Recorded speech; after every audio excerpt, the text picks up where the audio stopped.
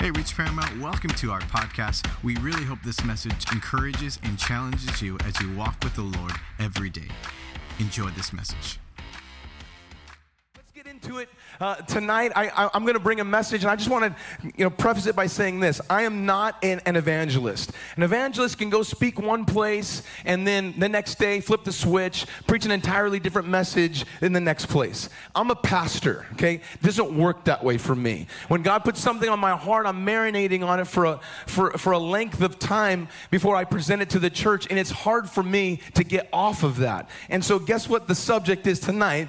It is run with it, all right? And so you're going to get the last night of our conference right here at Man Up Monday. Give yourselves a big round of applause. All right. Our theme, Run With It, came out of the text in Habakkuk chapter 2, verse 1 and 2, and I want to read it with you today. And it basically says this, and I'm sure you guys are familiar with this text. It says this, it says, I will stand my watch and set myself on a rampart, and I'll watch and to see what he, or God, will say to me. Verse 2, then the Lord said, write the vision, make it plain, so that he who reads it may run with it. And I think for us, I think we can relate to Habakkuk. I began to think about Habakkuk a little bit, and what we know about him is that he lived in a period of revival. He understood the promises of God. He was awakened to the promise of God at a young age. He knew Scripture. He had a relationship with God, but he was living in a time where there was judgment because of the people. And so everywhere Habakkuk would look, he saw trouble, he saw strife, he saw violence, he saw contention, and I'm sure for him it would be confusing. And I think it'd probably be similar with our situation, because he understood, yes, there's judgment for sin, but he also understood the promises that were available from God. And so there was a contrast between what Habakkuk was believing God for and what he was seeing with his eyes.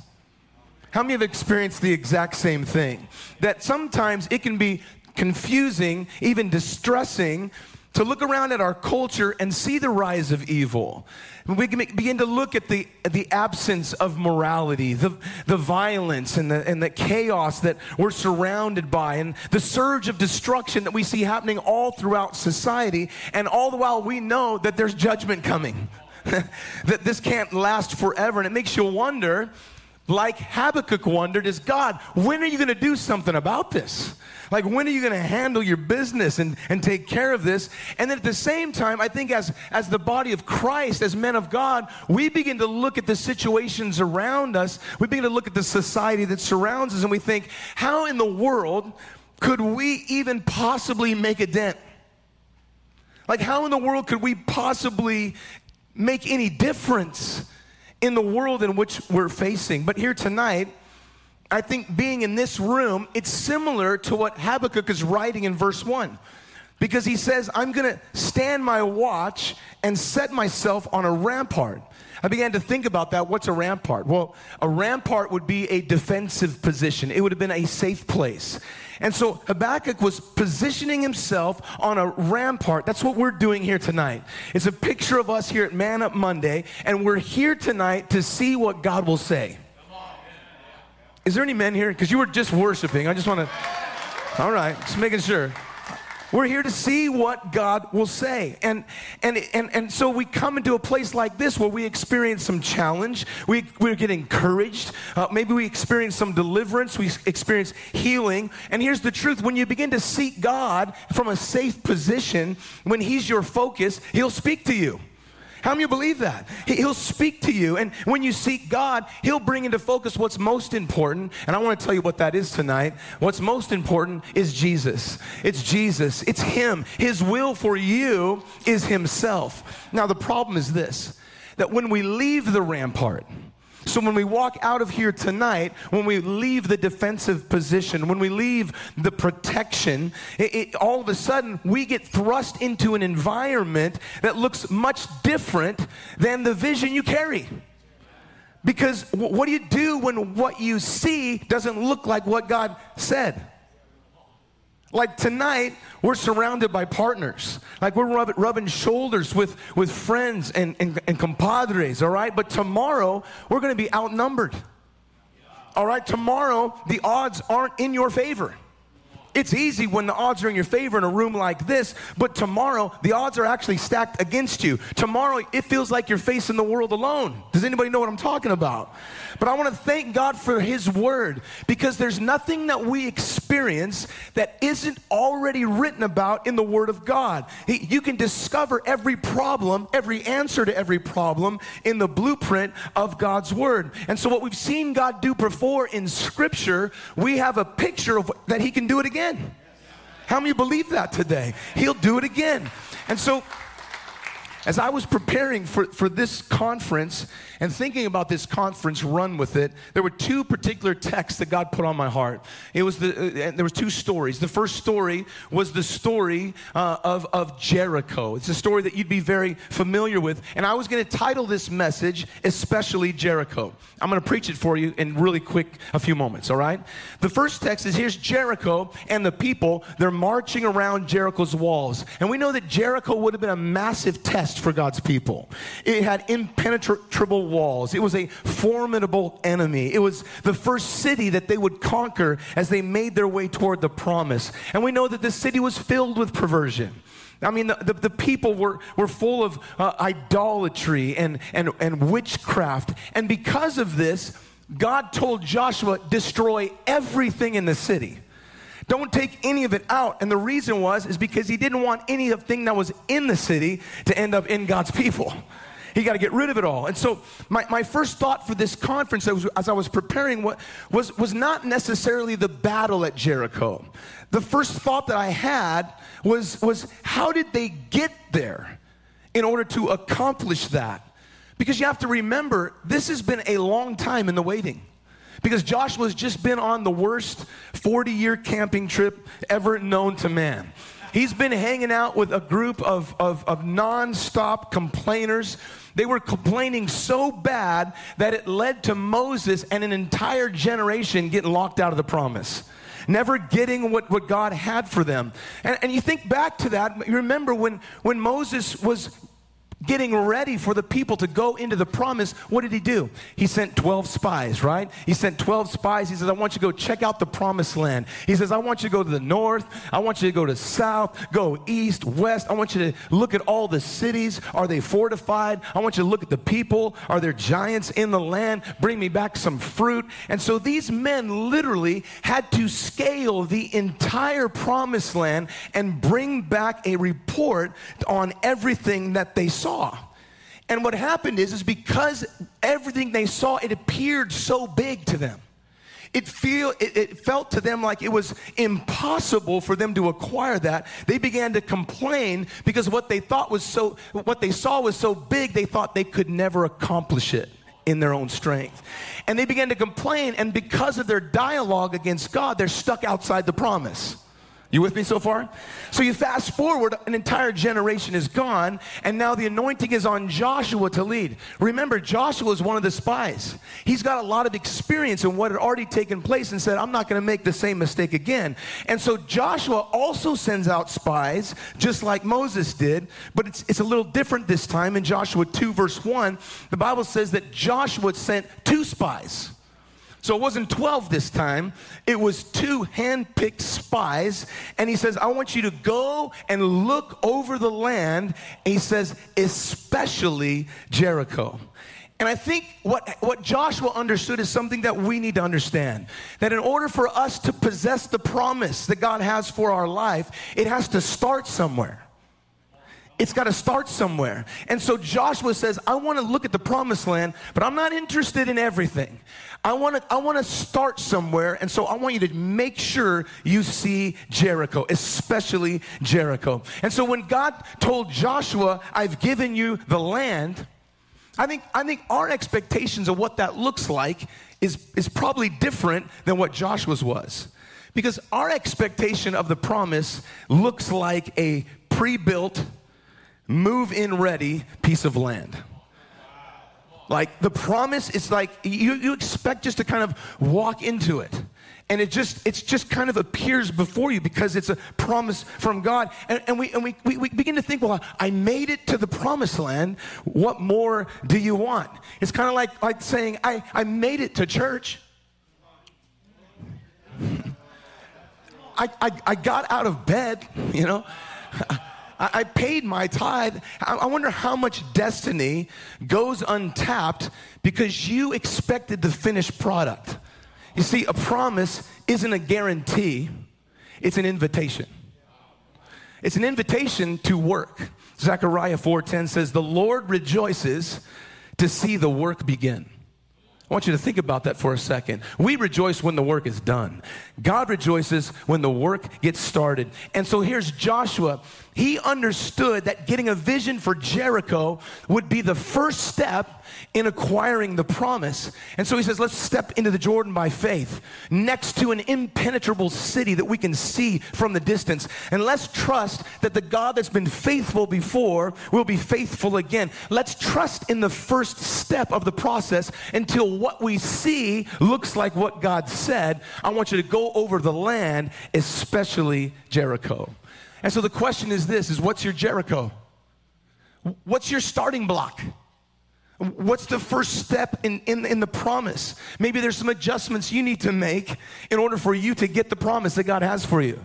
Maybe there's some work that needs to be done in order for you to get the promise. Are you with me today? What's your Jericho? Before you can run with the promise, you first have to identify your Jericho. That's sermon number one in a nutshell. All right, the second sermon that I was struggling with was found in 1 Kings chapter 16 through 18. And this text actually takes place 530 years later.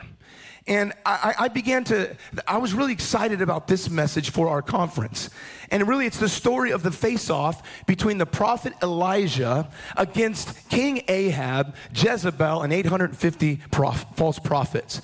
Now, I want you to imagine the disparity that Elijah must have felt as he battled against regional wickedness in his day. I mean, it's tremendously different than what we're facing today. We complain a lot with what we're going through. What he was dealing with was pretty crazy. And what he was experiencing is that judgment was being poured out. Famine and drought has been a part of his story for 3 years. Everyone is against him. They're pointing the finger at him. They're actually blaming him. They're out to destroy him. Kind of reminds me of what's going on in our world and the fingers pointing at the church. How many know that? And I'm sure that Elijah in that moment, he felt outnumbered. I think he looked around and saw evil rising. He saw truth disappearing before his eyes and compromise abounding. And I'm sure for him that the odds that he felt he was up against, I'm sure he felt that there was no way he could turn the tide on that. Like how in his own strength could he actually make any difference? Yet we know at the end of the story, he challenges 850 false prophets to a battle of the gods. And in that moment, God rains fire down from heaven. The 850 prophets are executed. And then as soon as that happens, Elijah has a vision of the abundance of rain at the end of the drought, God's blessing, and he supernaturally ends up outrunning a chariot for 17 miles at an Olympic speed, driven by the king's horses. Amazing. In 1 Kings 18:44, you kind of get a picture of this where the servant said to him, there's a cloud the size of a man's hand rising out of the sea. And Elijah said, go tell Ahab, prepare your chariot and go down before the rain stops you. And then the sky became black with clouds and with wind, and there was a heavy rain. And then the hand of the Lord came upon Elijah, and he girded up his loins and ran ahead of Ahab to the entrance of Jezreel. As I read this story, I just began to think, how was Elijah able to turn the tide on the evil agenda of his day? How was he able to outrun horses and chariots? It literally makes no sense. But as I began to think about it, I realized this is a man that had vision, he had a message, and he girded up his loins with the truth. I want to tell you today that there is no power or principality or man-made system that can outrun a spirit-filled believer with vision and a message that has decided to run with it. There's nothing that can stand against you. That's sermon number 2 in a nutshell. I couldn't decide between these two messages. I couldn't decide between them, so I felt like I had to put them both together. But I actually came to the conclusion, I'm going to do the one about Elijah because there's this great picture of running. And so I decided to run with that one, no pun intended, because I believe that Elijah lived during some unprecedented times for the people of God, and I believe it's relatable to us. I believe that what he saw mirrors what we're seeing today in our culture. And let's just talk about the things that he saw. The first thing he saw is he saw the terrible destruction of disunity. And how do you know that? Well, the Bible tells us in 1 Kings 16 that the people of God, we're talking about God's people, were divided into two parts. This was a tremendous bummer. Because these are the 12 tribes of Israel that God had delivered and brought out, and they fought together. Long forgotten were the exploits of God's people marching into the promised land. Long forgotten were the memories of God's people fighting together, taking territory, defeating giants, chasing promises, experiencing freedom. Now, instead of being led by God, being provided for by God, they've actually turned away from God, and instead of fighting the enemy, they're fighting each other. We see that happening in the church. And here's the thing about unity. Unity is so important because the Bible says where there's unity, God commands a blessing. Wherever there's unity, God commands a blessing, which also tells us where there's not unity, it commands the opposite. We've got to push towards unity. We have to continue. I know this network is so unified, and you can never have a problem with each other, and you love each other so much, and unity has not an issue at all. But Elijah was facing this, and I think if you look around the church world today, we're seeing this disunity. What else did he see? He saw the advancement of corrupt leadership. In 1 Kings 16:30, the Bible said that King Ahab, did more evil in the sight of the Lord than all the other kings that were before him. And so we know that Israel had long abandoned God. All right, they'd already walked away from God, and they demanded God to give them a king. They wanted a king to rule over them. Listen, anytime you turn to a man instead of to God, you're going to have some issues. So they've experienced a level of corruption, all right? But it's nothing like what they're experiencing now. And that's why we don't look to someone to save us. We don't look to a political figure to save us. We don't look to a political party to save us. We look to the only one who can save us. That's Jesus. Somebody shout amen.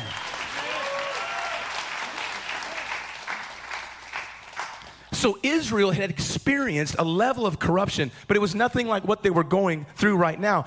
Ahab had become king, and the Bible says he's provoked the Lord's anger more than any previous king.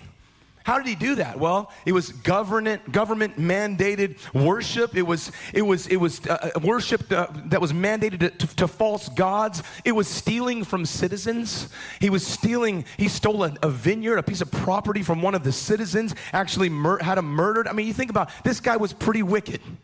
What else did Elijah see? He saw the introduction of sexual perversion and witchcraft and forced compliance. We know that King Ahab married a wicked witch, a foreign wicked witch by the name of Jezebel. Scripture talks about a spirit of Jezebel, and we're facing that today. And we'll talk about that a little bit later. But Elijah is dealing with Jezebel in the flesh. Like this is the most evil woman to walk the face of the earth. She's a Baal worshiper. And a lot of times when we think about Baal, we read about Baal worshiper, we don't really understand what that means. But Baal worship was the indoctrination of all sorts of sexual perversion. I'll just kind of give you a few ideas. They worshiped an idol in the form of a sex organ, all right? You can figure out which one that is in your own, all right? We're on YouTube tonight. There was also in the temple, there would be male and female prostitutes working in the temple. Homosexuality was rampant. Orgies were normal. Promiscuity was happening all around. And here's God's people who were called to be holy, and in comes Jezebel and creates a religion of perversion. What Jezebel instituted is actually very similar to what's going on in America today, if you think about it. She led God's people into compromise. She infiltrated the church, and she got them to worship Baal. Crazy. Elijah saw the horrors of child sacrifice, because also a part of Baal worship is child sacrifice. So Jezebel is the originator of abortion. She's the originator of human trafficking, sacrificing of innocent children at the altars of Baal and Moloch. Elijah saw the removal of God's word and the silencing of the church. Does anybody recognize any of this stuff I'm talking about tonight? 1 Kings 18, the Bible says that Jezebel massacred the prophets of the Lord. How did she rise to power so quickly? Well, I'll tell you how. She had her assassins kill God's people. So all of the pastors and all of the leaders and all the prophets that would try to stand up to her, she put them to death. Why in the world would a government leader kill a prophet of God? I'll tell you one reason only. It's to silence the word of God in a nation. We're seeing that happening. Elijah, he saw the defamation of the righteous. Well, how do you know? 1 Kings 18 says that when King Ahab saw Elijah, he said to him, "Is that you, O troubler of Israel?" And so all of the problems that they're experiencing, the king of the nation is pointing the finger at the church and the religious people and saying, it's your fault that we're going through what we're going through. How crazy is that when people call good evil and evil good? I think so much of what Elijah was witnessing, we see happening right here today in our culture, and it's happening at an alarming rate. And I don't know about you, but oftentimes I look around, I feel outnumbered, I feel overpowered, I feel outgunned. I feel like the odds are stacked against us. The odds are stacked against the church. And I don't know about you, but I often think, is there any way we'll ever catch up? Is there any way possible we could catch up? And so I decided that instead of talking about Jericho, I wasn't going to talk about Jericho at all, because I felt that this text was so much more relatable to us because it just makes sense of what was going on. And so I'm putting together all of these similarities. Are you with me? Because you got to grab this. I'm putting together all of these similarities that we're facing today, right here and right now. And all of a sudden I get to 1 Kings 16:34. Can you put it up there? And it says that in Ahab's day, Hiel of Bethel built Jericho.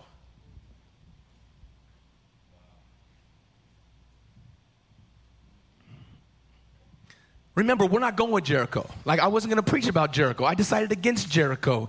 And all of a sudden, I'm like, what the heck? What does Jericho have to do with this?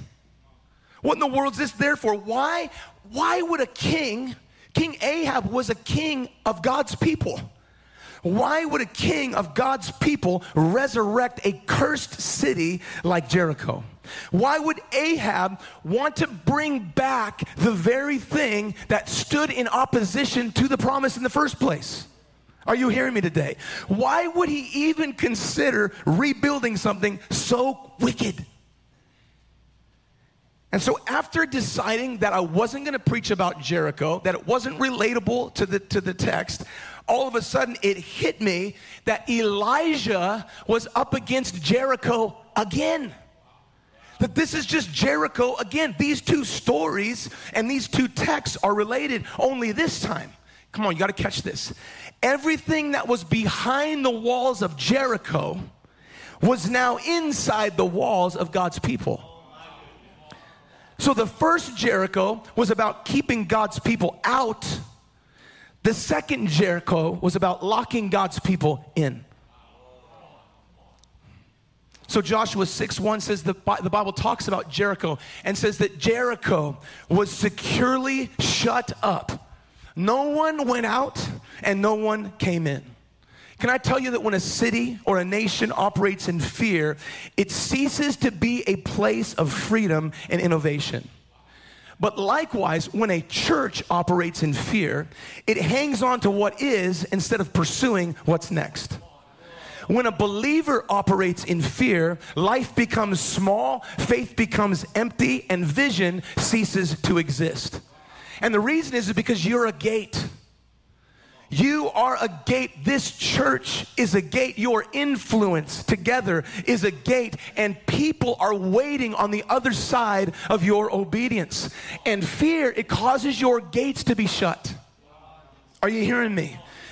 It's causing your opportunities to be stopped. It's causing your provision to dry up. And because you're locked in, everything within the gate slowly begins to die as the resources begin to disappear. You can't run with it when you're locked in. No one came out and no one went in. And this is exactly what Elijah is facing 530 years later. He sees it happening to God's people in the promised land. He sees God's people in hiding. In 1 Kings 18:4, the Bible tells us that Jezebel massacred the prophets, but there were another 100 prophets hiding in a cave. They were hiding in a cave. Why? Because they were afraid to be outed. They were afraid for their lives. They were unable to stand up and to speak out. So here's Elijah. He's all alone. He's got no backup. He's the only one speaking truth. He probably felt so alone. And we know he did because he said it. He says, I alone am left, a prophet of the Lord. You know what else he witnessed? He witnessed compromise in the church. How do you know that? Well, because when he came to the people, he asked them this question: how long will you go back and forth or falter between two opinions? If God is God, follow him. But if it's Baal, then follow him. In other words, hey, enough with this 1 foot in and 1 foot out. Enough with this one way on Sunday, another way on Monday. And here's the thing. Sometimes you read this story about Elijah and the 850 prophets of Baal, and in our minds, we always think that it's the good guys versus the bad guys. But that's not what this is. This is the good guys versus the good guys. Are you hearing me today? These 850 prophets of Baal, they were people of God. They were part of Israel. They were part of God's chosen people. And so Elijah is calling out Baal worship, but he's talking to believers. He's not talking to the people outside the church. Oh, you didn't hear that. You didn't hear that. In other words, these people were agreeing with God, but also agreeing with Baal. I can worship at the temple, and then throughout the week, I can still make sacrifices to Baal. That's what really was going on. And I'm telling you right now, what was happening then is happening now. And this text is a text for the battle that we are in. Because there is a war for your worship, everyone.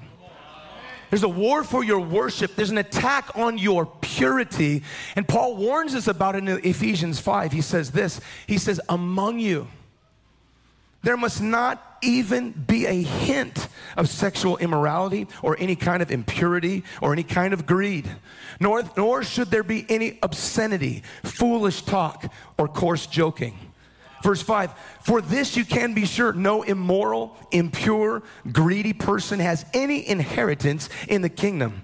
6, let no one deceive you with empty words, for because of such things God's wrath comes on those who are disobedient. 7, therefore do not be partners with those words. 8, for you were once in darkness, now you're in the light. Have nothing to do with the fruitless deeds of darkness, instead expose them. It is shameful to even mention what the disobedient do in secret.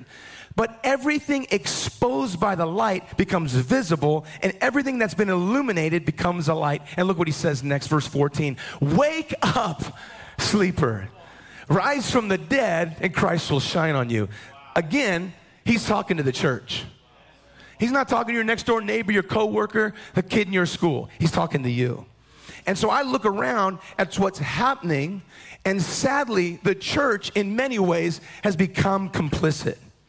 We've become numb to the things that God hates.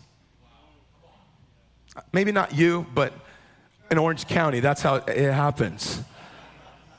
When we begin to tolerate the ingesting of perversion. I mean, doesn't it seem like every television show that you turn on has to glamorize some sort of sexual deviance, some sort of sexual misconduct, where we're normalizing homosexual relationships and extramarital affairs and one-night stands, where I know there's a final one tonight where the bachelor or the bachelorette, they can try out everyone on the show, and meanwhile so many people in the church grab their popcorn, can't wait to find out who gets the next rose. Some of you are wondering, who's going to win tonight? And you think, oh, come on, it's not that big of a deal. You know, it's just, maybe you're being a little too preachy. No, it's Baal. This is Baal, man. This is the world's religion. It wants your worship, and it demands your attention. Are you hearing me? And here's the thing. It's not just across your television screens. It also has direct access to you right through your phone. It has direct access into your life at any time with perversion. You know what I'm talking about. The social media ads, the images, the direct messages, they've been designed by Baal, by Satan, to take you out. And it's just like Pandora's box. The moment you click, once you open that door, that algorithm chases you down. Oh, you haven't found that. You've never noticed that. Let me tell you what that's called. It's called the lust of the eye. Jesus said, if your eye causes you to sin, cast it out. Let's paraphrase it for 2023. If your iPhone causes you to sin, cast it out. You know, you're like, oh, come on. Yeah, I'm too preachy, but the world is telling 3-year-olds that they can choose their gender. We can't see a PG movie without the indoctrination of perversion. We watch Buzz Lightyear, and we have to talk to our kids about same-sex attraction. A few years ago, it was about pride parades and allowing them to have them. Now we're bringing our kids to them. So we can introduce them to half-naked people twerking in front of their face. We got strip club days with children at trans bars. We've got school libraries filled with pornography that your tax dollars have paid for, but I'm too preachy because if I say too much, then I'm hateful, right? Last week, our own president,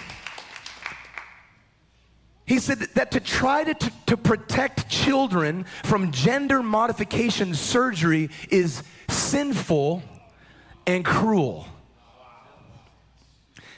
They're performing hysterectomies and mastectomies on teens without parent permission. We got Pride Month coming.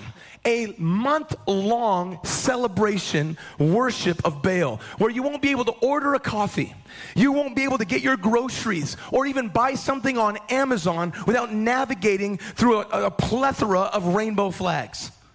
And you allow your workplace to put you through HR training on pronouns so you won't offend someone who's determined to lie about their identity.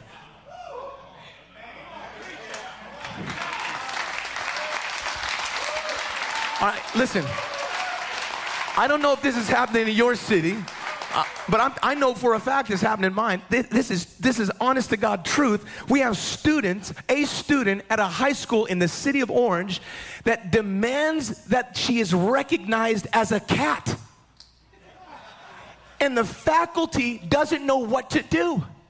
They're calling their superiors, asking them, how do we respond to this? Or even, can we respond to this? But I'm being too preachy. Don't offend anyone. Don't push your religion on anyone. It's almost like everyone can have an opinion except for Christians.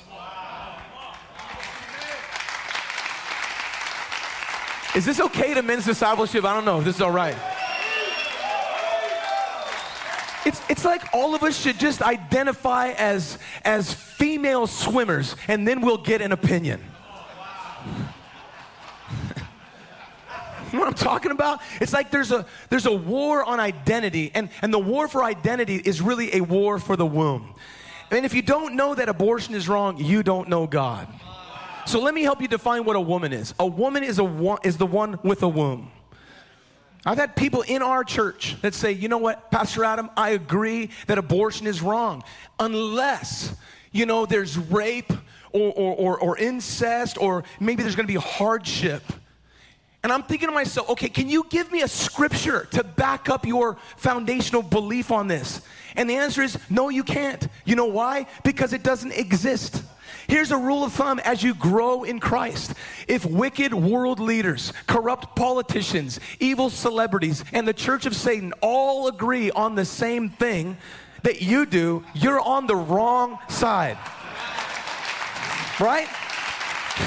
You know, the Bible says in Jeremiah, it says, before I formed you in the womb, I knew you. Before you were born, I set you apart and appointed you as a prophet to the nations. And so we know that our enemy, if he wants to destroy our future, if he wants to destroy our appointments, the things we've been set apart to do, how does he do that? He goes after the womb.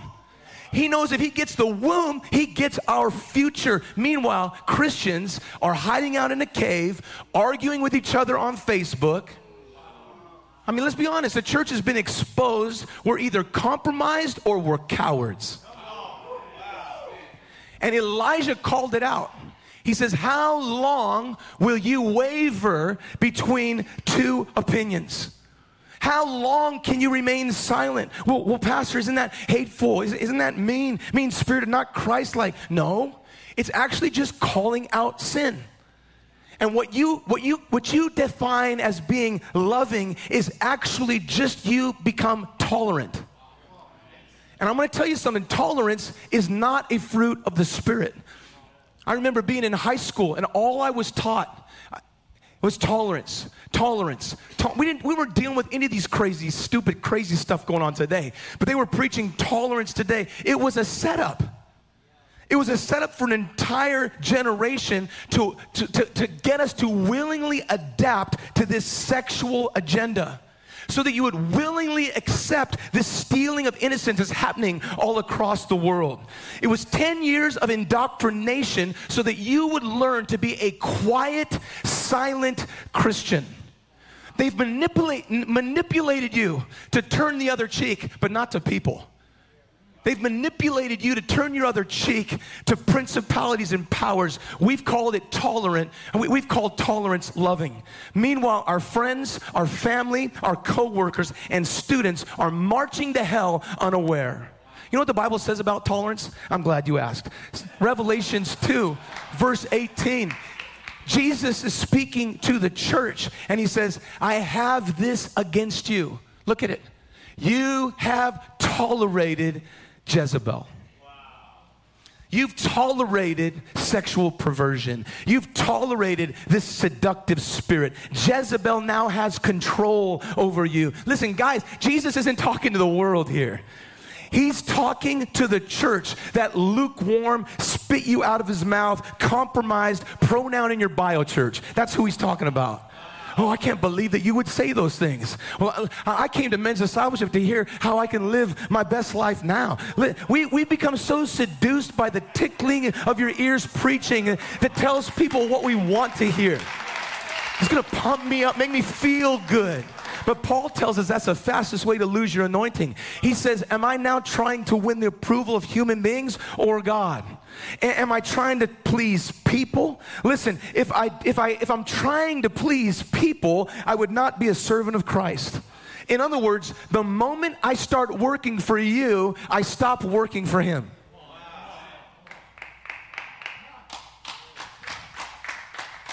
Now, I know that some of you probably find it hard to believe that someone like me, that maybe some things that I've said, some posts that I've made, some letters I've written, I'm sure you're surprised that maybe that has upset some people. Were you surprised about that? I know you'd be surprised that some people have accused me of being unloving. They actually left our church.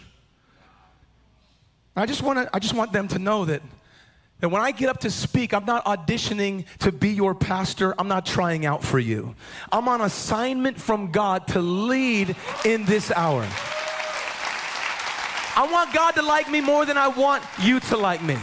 Scriptures actually warn us that you're going to be hated, you're going to be persecuted, you're going to be lied about. Jesus said, woe to you when everyone speaks well of you. Listen, I'm not surprised that the finger is being pointed at the church or at me or at your pastors. They pointed to Elijah and said, oh, troubler of Israel.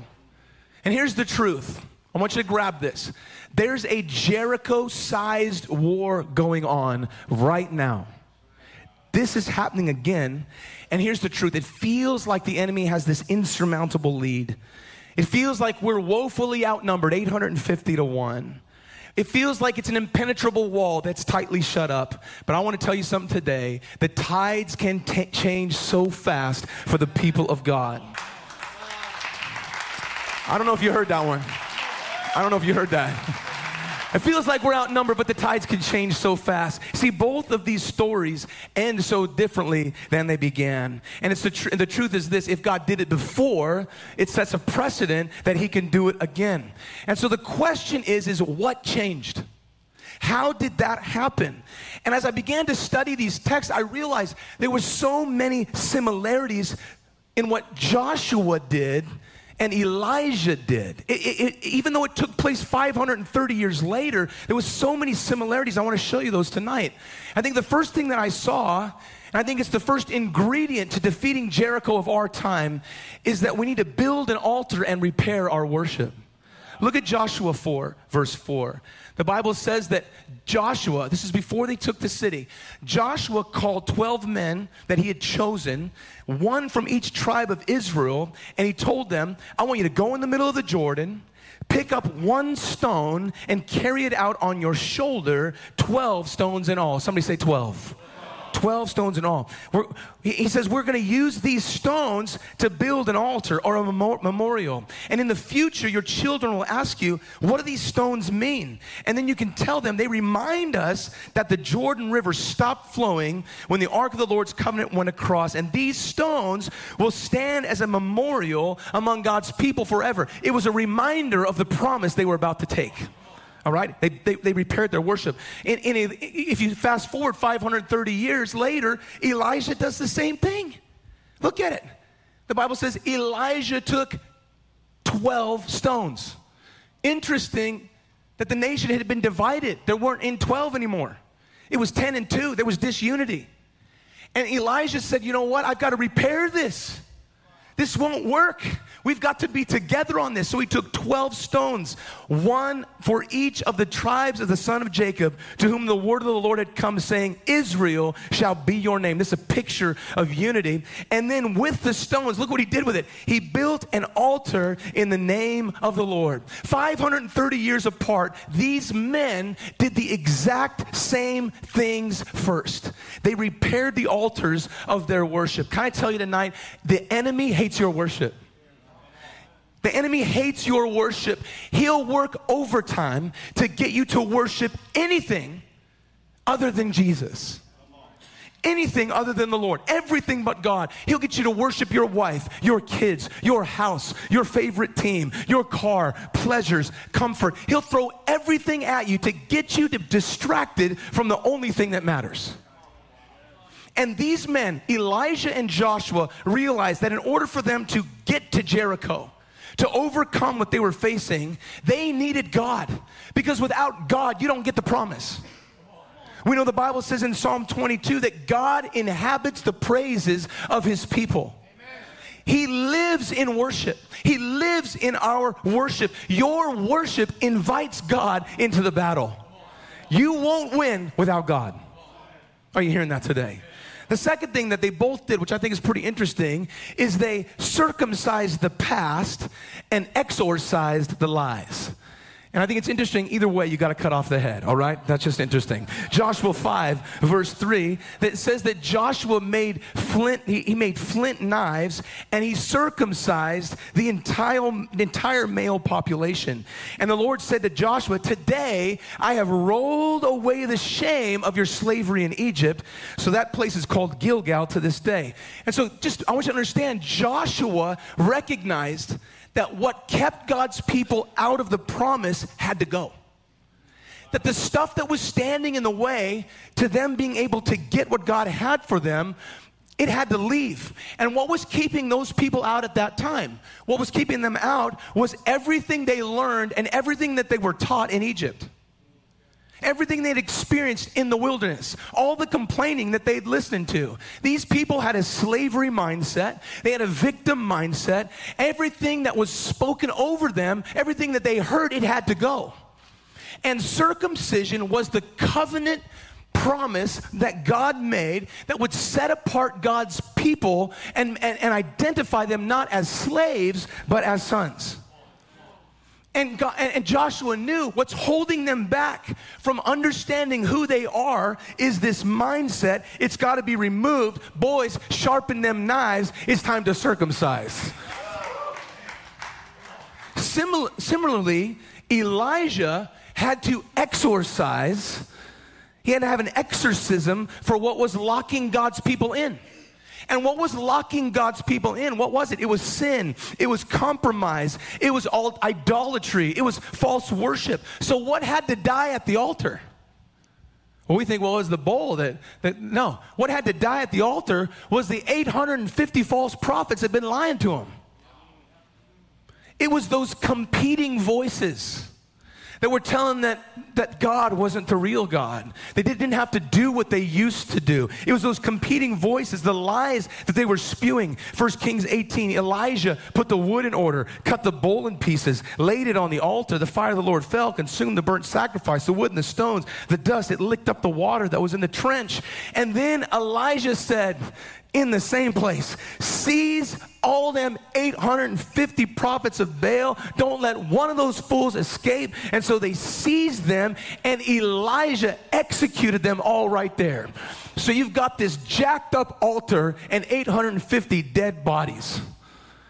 I want you to picture that for a second. I think some of us need to get out a knife sharpener and either circumcise or exorcise. Some of us need to circumcise the lies of our past. We need to cut them out of our life. Some of what's holding you back from getting the promise is all the things that you've been through, all the excuses that you've made. Well, I didn't have a dad, and I didn't grow up in a good home, and I didn't have the head start that they did, and I don't have a lot of money, and I don't have a good job, and I don't have an education. All that stuff needs to be circumcised over your life. It's stopping you from getting the promise. And in the same way, some of us need to have an exorcism. We need to have an exorcism of those competing voices. All of those voices that are grabbing for your attention every single day. I'm talking about the feed on your phone, the TV in your house, all of the voices on your job. Once you eliminate the competing voices, once you circumcise the voices of the past, all of a sudden, and it brings us to number 3, you'll be able to hear what God says, see what God sees, and say what God says. Joshua, as soon as they were circumcised, he met with Jesus face to face. And the Lord said to Joshua in verse 2, see, I have given Jericho into your hand, its king, and the mighty men of valor. And here's what's happening. God was basically telling Joshua that Jericho had already been delivered before the battle began. And now Joshua, because he's eliminated those competing voices, because he's set his worship right, now he's being invited to catch up to where God already is. We think God's trying to catch up to us. No. We have to catch up to where he already is. Now, all of a sudden, as soon as that stuff's eliminated, he could hear, he could see, and he could say what God says. And what God said is it's already been delivered. It's already been done. The victory's already been established. Let me tell you something. When the battle belongs to the Lord, you can't lose. Did you hear that? It's already been delivered. It's already been done. It's already been established. Your miracle already been delivered. Your victory, it's already been delivered. Some of you waiting for your breakthrough, it's already been delivered. Because when a miracle happens, it's not God catching up to our circumstance. It's us catching up to where he already is. It's the same thing. As soon as those 850 prophets were murdered at the altar, Elijah said, I hear the sound of the abundance of rain. Now that those false prophets have been exorcised, Elijah could hear God. Worship had been repaired. Circumcision, exorcism has taken place. And now because of that, he could hear from God. And when you can hear and see and say what God says, the fourth thing that you get to do is you get to run with it. Now all of a sudden, God tells Joshua, he says, you're going to march around the city for 6 days. Somebody say 6 days. And then 7 priests with 7 trumpets. And on the 7th day, you shall march around the city 7 times, and the priests will blow the trumpet. I think it's interesting that the numbers 6 and 7 were used in this text, because 6 is the number of man. We know that man was created on the 6th day. But 7 is the number of God's completion. We know that God rested on the... Are you guys still with me? Now, I'm running out of time, man. I'm jamming. All right. The instruction from God includes both of these numbers. All right. He said, march around the city 6 days. And then on the seventh day, take 7 priests and march around 7 times and then blow your trumpets and God will give you the victory. I think the reason both numbers are used is because every miracle of God involves both God and you. God has a part to play. We don't get the miracle without God, but so does man. Every miracle you hear, it's stretch out your hand. It's pick up your mat. It's step out of the boat. It's rise to your feet. It's open your eyes. It's speak to that mountain. It's wash in the river. It's give and it will be given to you. It's forgive and you'll be forgiven. Are you with me? And a lot of times we think, why can't God just push the walls down? Just make it easier. Why can't we just nap in our tents while he takes care of it? I'll tell you why. Because God's looking for partners. He's looking for partners in the earth. And guess what? You're one of them. You're one of the ones he's looking for, which means I'm anointed at home and I'm anointed at work. I'm anointed in the highways and I'm anointed in the byways. I'm anointed in the city. I'm anointed in the country. Because anointing isn't what I do, it's who I am. Are you with me today? The anointing isn't the object. The anointing, it's a person. It's the person that causes the object to have purpose. And so when the people heard the sound of the trumpet, and the people shouted with a great shout. The wall fell down flat, and the people went right up into the city, every man straight before him, and they took the city. Now, historians actually dug up the walls, and they found something very interesting. They found that when the walls of Jericho collapsed, a lot of times as a kid, I always felt like they just got pushed down into the earth. Like they just went like a garage door, just kind of came down. But that's not really what happens. According to these men that dug it up, they actually said that the walls actually collapsed inward on the city. And it actually created a natural bridge for the people of God not to have to fight the battles, the small battles on the outskirts that had already been won. They could actually go straight into the heart of the city and take it, which tells me that the things that have opposed us actually become our stepping stone into what God has for us. Psalm 110, look at it. It says, sit at my right hand until I make your enemies a footstool for your feet. This is why there's no attack from the enemy that can prosper against your life. The best the enemy has just becomes a stepping stone into your life. When the enemy comes in like a flood, God places you on a rock that is higher than I. When the enemy tries to throw everything at you, when it tries to throw everything at your family, all it does is it becomes a foundation for you to walk right past the enemy's gates, right over the enemy's walls, and plunder what's already belongs to you. See, what's your Jericho? I'm going to close, very close. What's your Jericho? You see, I looked at this, and both Joshua and Elijah were able to take down the Jericho of their day. How'd they do it? Well, they repaired their worship. They prepared the sacrifice. They heard from God, and then they ran with it. And I want to show you how fast God turns the tides. I want you you got to really focus here, okay? So Elijah, he has this confrontation moment where he says to 850 false prophets, if your God is God, have him send fire from heaven. And we know they worked all day. They gave it everything they've got, and nothing happened.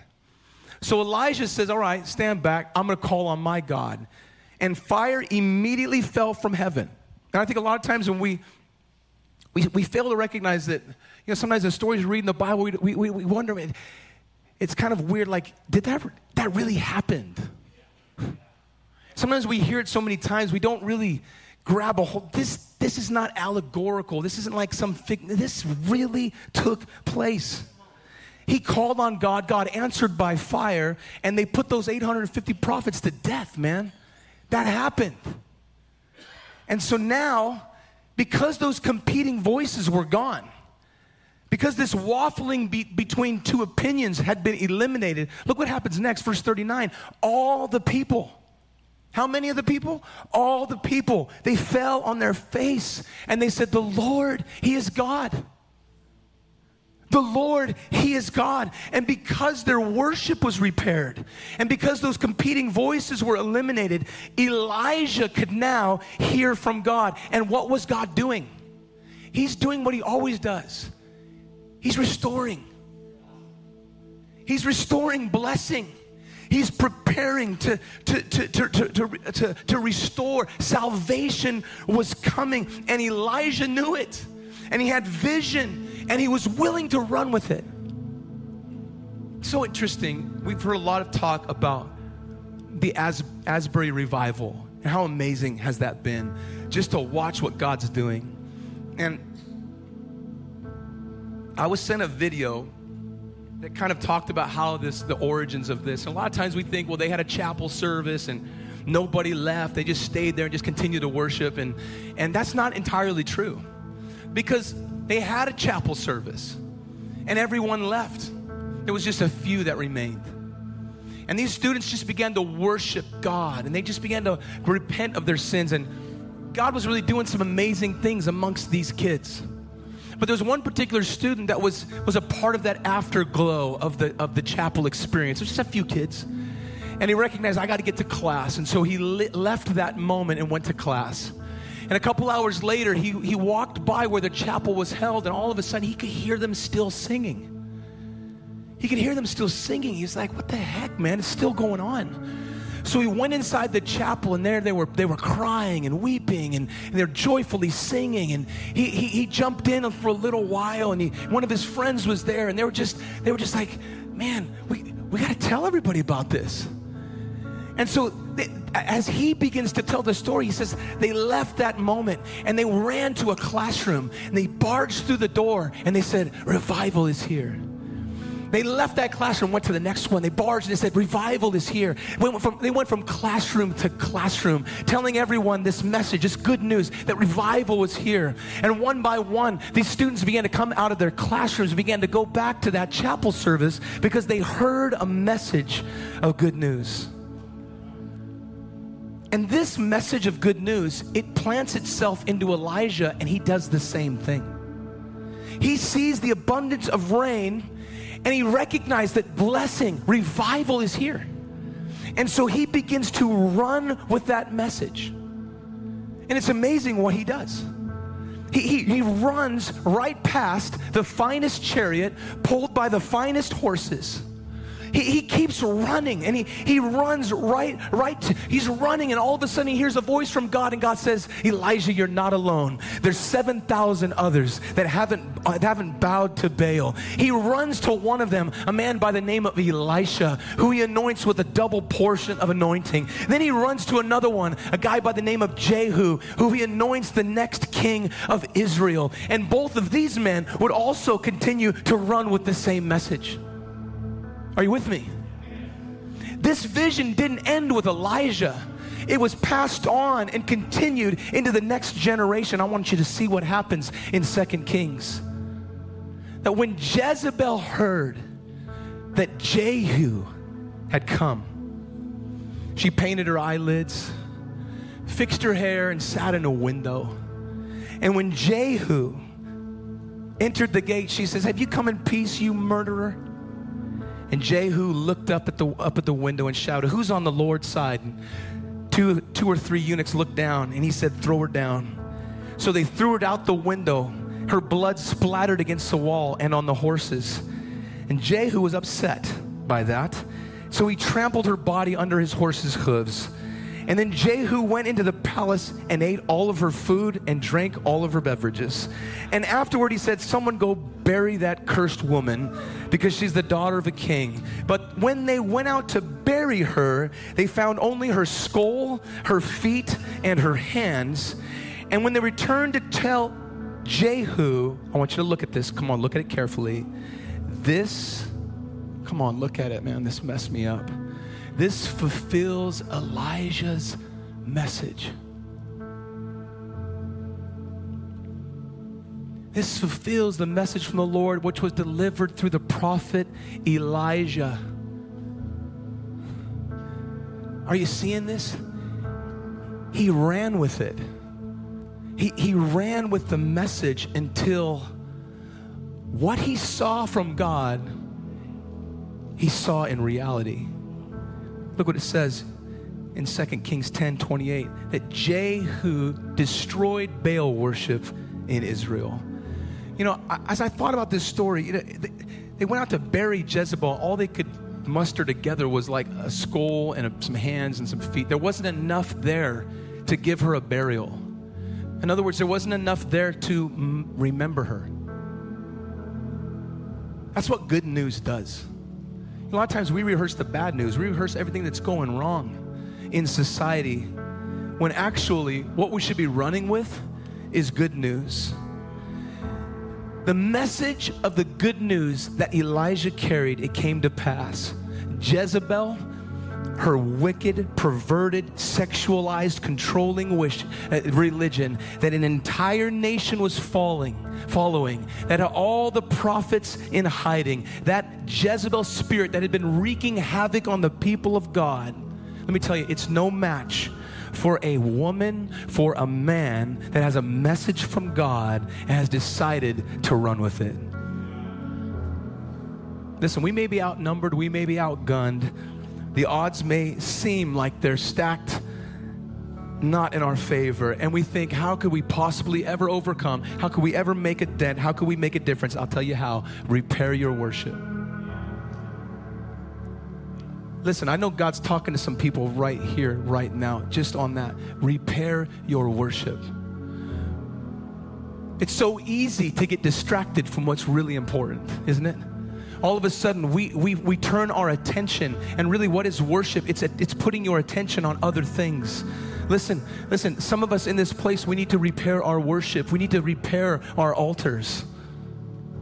Maybe God's dealing with you about that. Maybe you'd say, you know what? I need to repair my worship. Let me invite you to this altar right here, right now. And you say, you know what? The Lord is God. I'm not going to be distracted. I'm not going to have my attention divided by any other thing. If that's you, come on, all over this place, a real man would say, you know what? He's right. I need to repair my worship. Listen, what's stopping you from getting Jericho is it starts with your worship. How many would say tonight, I'm going to repair my worship? Come on, come to this altar.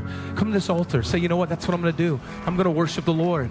I'm going to turn my attention. I'm going to commit my worship back to God, not to a finance, not to a career, not to a relationship, not to a possession. I'm not going to allow my attention to be diverted from anything but God. I'm repairing my worship tonight. If that's you, come on, come down here and lift your hands and say, God, I love you. God, you're the only one that matters. You're the only one I want to live for, God. I don't want to devote my life. I don't want to devote my attention. I don't want to devote my best or my favorite to anything but you. I'm restoring my worship tonight. Come on, somebody. I need you to worship the Lord right here. Don't let me do it for you. Begin to open your mouth and say, Lord, I worship you, God. I love you, God. I need you more than anything else, God. Lord, I pray, Lord, that you would take the highest seat in my life, God. That you take the highest place at the altar of my life in Jesus' name. Come on, in Jesus' name. The second thing that happened is these men circumcised their past.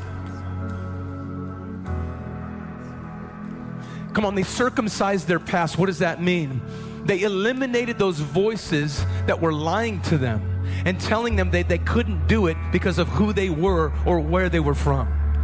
And I think some of us in this room, we often come up with all kinds of excuses to why we're not doing what we're not doing what we should, or why we're not able to do this, or we're not able to do that. And I want to tell you something. God wants you to circumcise that and cut it off of your life tonight, because that's not who God says you are. He identifies you as a child of God. You have the Holy Spirit of God living on the inside of you, and because of that, God says that all things are possible. And it doesn't matter about your past. It doesn't matter about all the things that happened that's holding you back. God, He wants you to remind you that because you have Him, all things are possible. Maybe tonight you begin to say, you know what? I've been making excuses. I've been using my past. It's hindering me from getting my promise. I'm going to circumcise that tonight. Maybe some of us need to make a decision to exercise some of those competing voices that you're allowing to speak to you even now, and it's stopping you, it's hindering you from moving forward. I want to tell you something. These guys couldn't hear, see, or say what God said until they eliminated those distracting voices. And some of us need to make some decisions. I'm getting rid of that stuff. I'm getting rid of that stuff. Come on, I need to hear some men out up here this evening. Come on. I need to get rid of that stuff. Would you begin to talk to God right now and begin to repent and ask God, Lord, these things that are in my life, it shouldn't be there. I'm getting rid of them. Those lies from the enemy, those competing voices that are vying for my attention, I'm getting rid of them. I'm exercising them right here. There's an exorcism going on. Those things are going to die tonight. Come on, lift your voice and say, God, I give it to you in Jesus' name.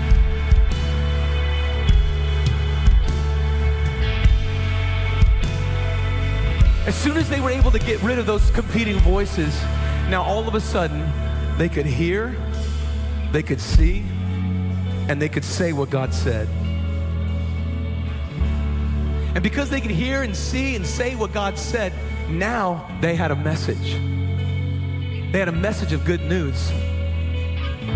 And let me tell you something, there's no power or principality or man-made system that can outrun a spirit-filled believer with vision and a message that has decided to run with it. I wonder if there's any men in here that would say, you know what? I'm making a decision to run with it. I'm making a decision right now. I'm going to run with it. I'm not just going to let everybody else do it. I'm not just going to leave it to the pastors and the leaders and all. I'm making a decision. I'm going to run with it. I'm not satisfied just coming to church. I got here. I'm here. At least I made it. Listen, that's not the promise. The promise isn't a pre-built, ready spot. The promise is an invitation. It's an invitation to you to run toward. There's too many bored men in church. It's time for some men to say, you know what? I'm going to run with it. I'm going to run with what God has for me. If that's you, come on, lift your hands all over this room. Come on, say, God, I want you to use my life. I want you to use my life. Lord, I'm going to offer my life. I'm going to give you my worship. Lord, I'm going to eliminate those voices. I'm going to identify with who you say I am, Lord, and I'm going to hear what you say. I'm going to see what you see, and I'm going to speak it out with my own voice, and I'm going to run with the good news. And Lord, I believe that, Lord, what's against me will not prosper because I've got a message of good news, and I'm running with it. Come on, if you've made a decision to run with it, give the Lord some praise in this place. Thanks so much for listening to this message from Reach Church Paramount. To stay connected with us, follow us on Instagram or Facebook at Reach Paramount. To give and support this podcast and ministry, visit our website at reachparamount.com/give.